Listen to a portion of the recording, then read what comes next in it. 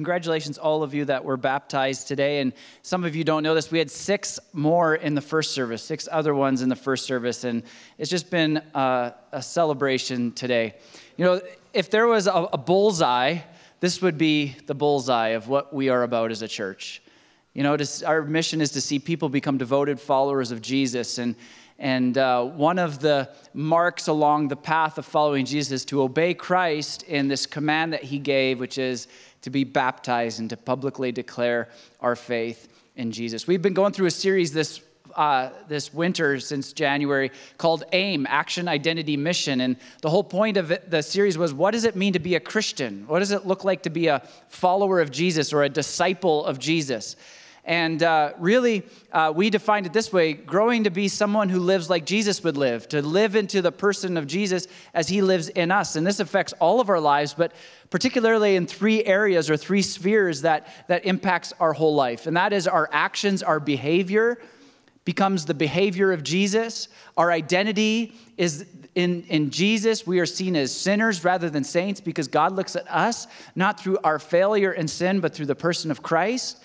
And then our mission, the M is for mission, that we start to live on the mission or the purpose that Jesus would live. And he does that all through us. And I think we've seen all of those things shine through in the testimonies today. Well, very quickly, I want to give a verse to all of the baptismal candidates and to us as a church, to those of you who have put your faith in Jesus.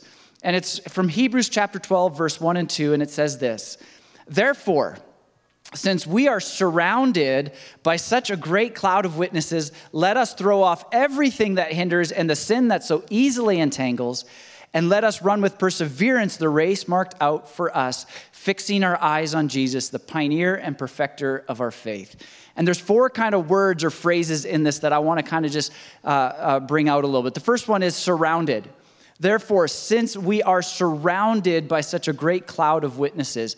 Do you know that there is a whole group of people that surround us today? And if you read the chapter earlier in chapter 11, the writer of Hebrews lists this group, some of the people that had gone before in history before that. And you can read about their stories of faith: Abel and Enoch and Moses and Abraham and Isaac and Jacob and Rahab, and the list goes on and on. And all of these people lived out faith, and the writer of Hebrews says this is faith. Faith is being sure of what we hope for and certain of what we do not see. And all of these men and women from the past had been certain about something, even though they couldn't see it with their eyes. They all walked into something that they couldn't see with their eyes, and yet God had promised. For Abraham, it was that he would become a great nation, and that through him the whole world would be blessed, which means Jesus would come through his line. He never saw it with his own eyes. And he was called to walk to a new land, and he didn't know where the land was. And Abel presented a sacrifice out of faith, and Moses went to the most powerful man in the universe at that time, and the world at that time, Pharaoh, and said, "Let my people go." And they walked by faith. They did not see it, but they believed it. And the writer of Hebrews in verse 6 says this about faith. He says, "Without faith, it's impossible to please God. Anyone who comes to him must first believe he exists, that he is real, and secondly, that he rewards those who seek him." And these are the men and women who had gone before, and they were like this cloud of witnesses. Well, that was 2,000 years ago. There's a whole greater amount of cloud of witnesses now, and people who go before us. And what this means is this: if you're a follower of Jesus, you don't walk alone. You don't struggle alone. You don't go through the triumphs and victories and defeats alone. There is a cloud of witnesses, this group of people that have gone before you. And as you go through the moments of your life and you think, "I don't know if I can do it," the cloud of witnesses stands over you. This cloud from the past, they're around you, called the church. If you look around today, witnesses around you, and they are with you. Your close-knit friends and family and the people that you do life with. You do not walk alone as you follow Jesus. Well, he goes on, "Since we're surrounded by such a great cloud of witnesses, let us" what? "Throw off everything that hinders and the sin that so easily entangles." He says we got to throw some stuff off. And here's the thing. He says there's some things that hinder us that are not sin, and then there's sins that entangle us. And the hindrances and sins are different things, but they both pull on us in the wrong way.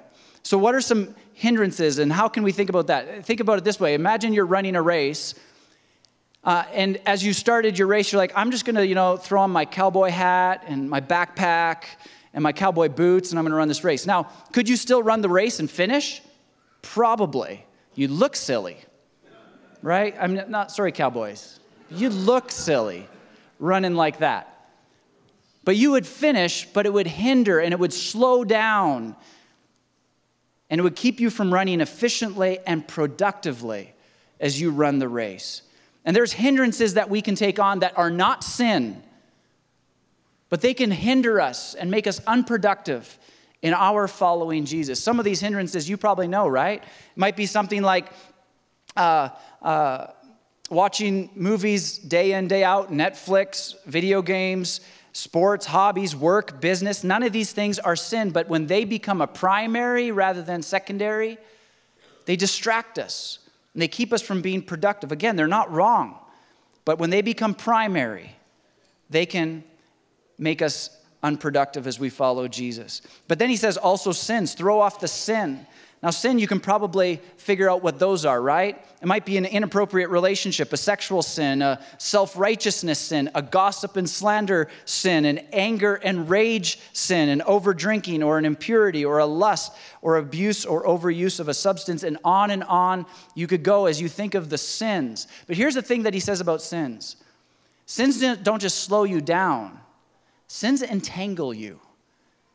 Think of it this way. Imagine walking through life, walking through a human-sized spider web and trying not to get caught up in it. This is like walking through sin. It's going to entangle you. It's going to mess with you, and it's going to mess you up. Here's the thing about following Jesus. The best life that you can live is a life surrendered to Christ. The best life you can live is a life of following Jesus. And here's how I know that. Because Jesus said, I am the way, the truth, and the life. If he's the author of life, he most definitely knows how to give us life eternal. But eternity starts now, according to Scripture. We are living now, and he gives us the best life both now and for eternity. Now, does this mean that we will not have hardships in this life? Of course it doesn't mean that. Jesus himself said, you will have trouble in this world. But take heart, I've overcome the world, which means this. The hardships we experience from following Jesus, and we will have hardships, are not as hard as the hardships we face from entangled sin. And this is why I say following Jesus will be hard, but walking your own pathway will make a mess and an entanglement of your life that is far, far worse than the hardships you face from following Jesus. So he says, throw off the hindrances and the sin and run with perseverance. Perseverance means don't stop. Don't let anything distract you or hold you back as you run and follow Jesus. And then he says this, how are we going to do all this? With your eyes fixed on Jesus.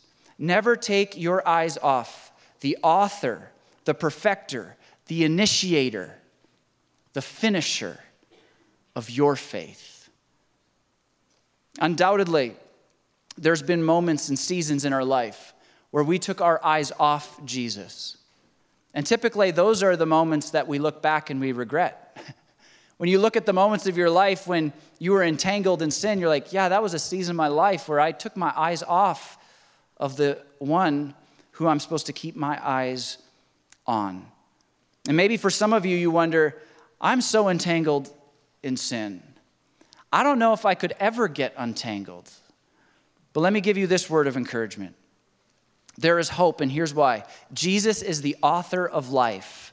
And no matter how much death has been brought into your life through sin, he is the one who can forgive and bring mercy and grace to forgive it and lead you out of it. But here's the other reason why we have hope.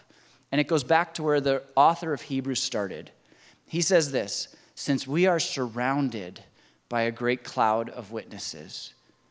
And we have a group of people from history that are cheering us on, cheering you on.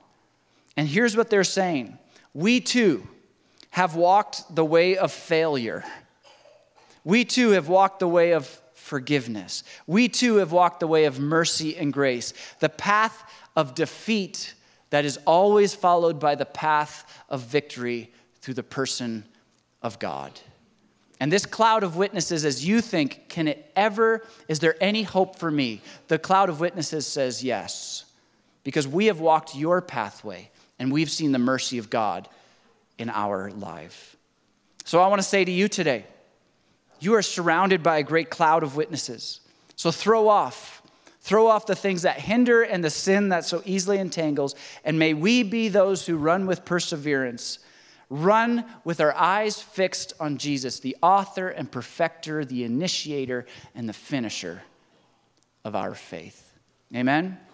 I want to invite the worship team up, and we're going to close with celebration, singing a couple more songs. And let me just pray as they come up, and then we'll celebrate together through song. Father, thank you for each one that stood and publicly declared their faith in you. And Father, may it be an encouragement to each of us. May your body be built up because of the testimony of your people. And our desire in this all is that your name would be glorified and lifted high. And so, Father, for those of us who are maybe walking through triumph right now, and maybe others of us are walking through it feels like defeat, and we wonder and we struggle, may you encourage each of us with the fact that there is a cloud of witnesses that has gone before us who have experienced both the defeat and the victory, the failure and sin and the forgiveness, and that there is hope found in the person of Jesus. And may you increase and strengthen the faith that we have. We pray this in your name, Jesus. Amen. Thanks so much for joining us today. We trust you have been encouraged and challenged in your faith journey. If you're desiring prayer, want more information on our church, want to partner with us, or be involved in any way, please go to our website at mountoliveefc.com. We'll see you next time.